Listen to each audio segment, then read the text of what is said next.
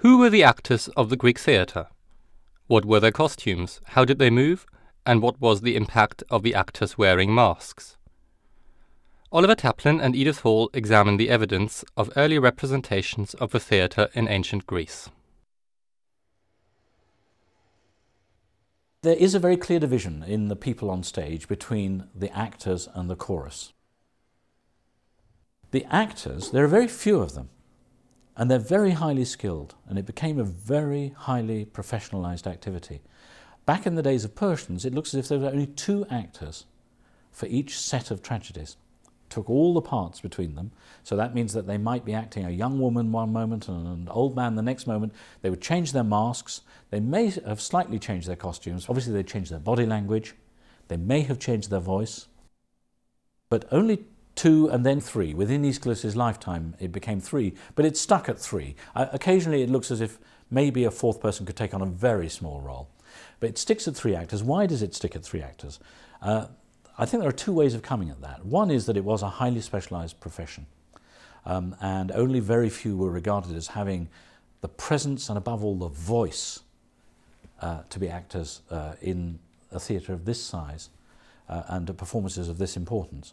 But at the same time, actually, they're wearing masks, remember, and they are a long way away from the people at the back of the audience. And if you try acting in a very large acting area, you will find that once you've got more than 3 people speaking, it is very difficult to know who's speaking. Persians was performed by only 2 actual speaking actors plus the chorus. And it's very interesting to see Aeschylus writing particular roles for particular kind of skills that he expected from the actors. The messenger, for example, has some of the longest speeches in Greek tragedy and had to be able to sustain an extremely long and detailed story without losing the plot, as it were, and without a lot of significant action. On the other hand, the roles of the Queen of Persia and of Xerxes require a considerable amount of effort in terms of impersonating either a woman or a king who never does anything but sing. The whole role of Xerxes is written in lyric meters, which show that it was actually sung more like an operatic role. We don't know as much about the acting profession in these early days as we'd like, but it is pretty likely that certain actors became famous for certain kinds of acting. Certain actors became famous as singers. Other actors maybe became famous for playing women's parts, but there's no doubt when you divide the parts up in the plays, actors had to be prepared to play both male and female, and probably had to be prepared to play both old and young. The chorus were not professionals. They were actually ordinary Athenian citizens, probably very young men. It seems to have been a bit equivalent to doing military service, was actually performing in big choruses in the city. Athens was a city alive with song and dance. There were literally dozens of occasions on which men had to gather in big groups and sing and dance together. They were very proud of this, and it required a lot of discipline. And in fact, when your tribe had to put up a chorus for the Dionysia, and you would go along and see all the young men of your town doing the big dances and so on, it was a moment for great pride. If we ask, what did the actors look like, what did the chorus look like, we're short of good evidence. The good evidence ought to be painted on vases, because painted vases survive in the earth across hundreds and even thousands of years. And there are a lot of painted vases from Athens in this period, but for some reason that is difficult to know, if they reflect theatre, they do not reflect it explicitly. But there is one which clearly does show a chorus, or part of a chorus rather, in performance. It's pretty early, it's probably even earlier than Persians. It may date from as early as 490, but it has 6 men, all costumed as soldiers, as young soldiers, all with exactly the same face, exactly the same hair, which, even though you can't see it's a mask, is very suggestive of a mask. They all have their mouths open, they're all clearly singing, and they're dancing. And they're dancing in unison, in front of what is probably a tomb, and it's got offerings on it, and there's a figure behind it. Now, the important thing about this vase is the way it gives us some idea of costume and choreography. If we want to get some idea of what actors look like and what actors look like in relation to a chorus, there's one vase unique. It's known as the Pronomos vase. And it was painted in Athens, but somehow, for some reason, was exported to a Greek city in South Italy, and painted around 400 or perhaps 420, 410. So we're talking 50 years later than Persians. But what's interesting about it is clearly the celebration of a victorious tragic team. It has Dionysus on it as the god, as the patron god, but it also has the three actors with their costumes, with their masks, and a whole chorus holding their masks and with their costumes, and uniquely, it has their real names painted on the vase by them. So at least by nearly all of them. So it actually identifies the individual chorus members not by their role in the play, but by their name as citizens, while the actors don't have names by them. So the vase was clearly to celebrate the team achievement rather than the actors. But it does celebrate the instrumentalist. In fact, he's in a pretty central position, seated beneath Dionysus, and his name is Pronomos. He was a very famous player of the aulos, and on this vase you can see actually what an aulos looks like. It is a double pipe with two reeds. And this was the instrument that accompanied tragic choruses and tragic singing. It's an instrument that clearly had a really strong, piercing sound that could be heard throughout this large auditorium area.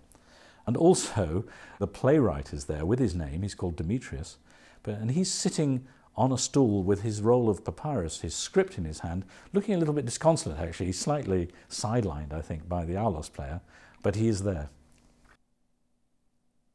The costumes of Greek tragedy were probably not as differentiated as we think of the costumes in modern drama being. There are regal costumes, there are humble people's costumes, there are slaves' costumes. Obviously there's some differentiation of male and female.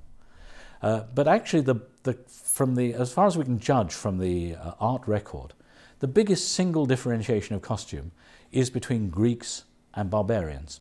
For barbarians and Persians in particular, we got quite a lot of evidence of how they were costumed or how people thought of them as costumed, because there are quite a lot of vase paintings and other artworks showing barbarians. For the purposes of this play, there's one particularly interesting one, which is an Athenian pot from the mid-century, so not long after Persians, which was found at Corinth and is unfortunately broken into fragments. But the fragments are quite interesting. You can see quite a lot from them. And the two main features of a barbarian costume are clearly there. One is what they wear on their head.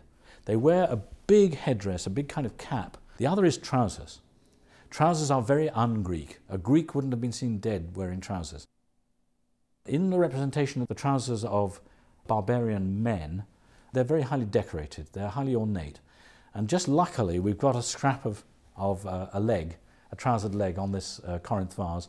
We can be pretty sure that in the original performance of the Persians, that the old men looked something like that. That Darius would have looked like an even more ornate version of that. The mask became the symbol of the theatre. The tragic mask became the symbol of tragedy, the comic mask became the symbol of comedy, and in the later vase painting, including the Pronomos vase, the actors are holding their masks. So every actor wore a mask the whole time.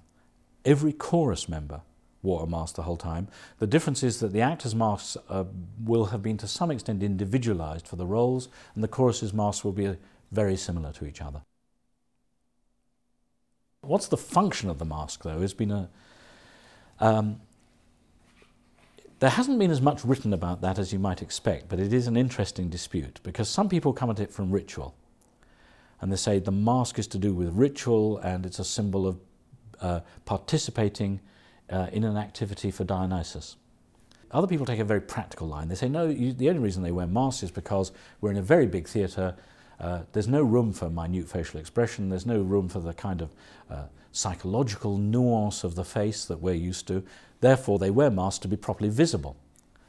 I think a third way of coming at it, and the one which I personally have most sympathy with, I think, is to say that the mask is the sign of impersonation. That actually, when you impersonate, we're so used to it. We're used to children acting in plays, but you're actually doing something rather strange. You're saying, here am I, a young male Athenian citizen, and I'm going to impersonate being an old woman. or I'm going to impersonate being a god. That seems to me quite dangerous. I'm going to impersonate being a dead Persian king, or I'm going to impersonate being a foreigner. I'm going to even, in this particular play, going to impersonate people who we had a deadly battle with within the last 10 years. Seems to me that to do that needed, if you like, some kind of barrier, barrier between the person and the role. And the way they handled that was by putting on the mask. So when you've got the mask on, you have the license to be something quite different from your real self. And when you take the mask off, you return to being your real self. As an actor, the great advantage of the mask is that you can be old and ugly and still play beautiful young people, and there's actually a lot of discussion of that and a lot of comment on that. Provided you had the skills to impersonate them, you could carry on acting till you were 70 or more, and people did. Secondly, actually delivering the kind of loud speeches and songs that were required in the ancient open-air theatre probably required a lot of facial distortion. It was extremely hard work. We've all seen opera singers with their features quite contorted. The mask allowed you to do that freely and concentrate simply on the acoustic effect that you were making. The other great advantage of the mask for an actor is that it can be very scary. There's something very sinister about a painted artifact that covers your features but animated from inside by a vital human force. And I think Greek theatre managed to combine some of the scariness of puppets or automata with the real physical, full-on, actorly charisma that you get with knowing there's a famous actor up there. Any kind of intimate acting, especially any kind of acting that's filmed, tends to use the face. Masked acting uses the whole body, the language of the whole body much more, and clearly the Greek theatre was a theatre of body language, not a theatre of facial language.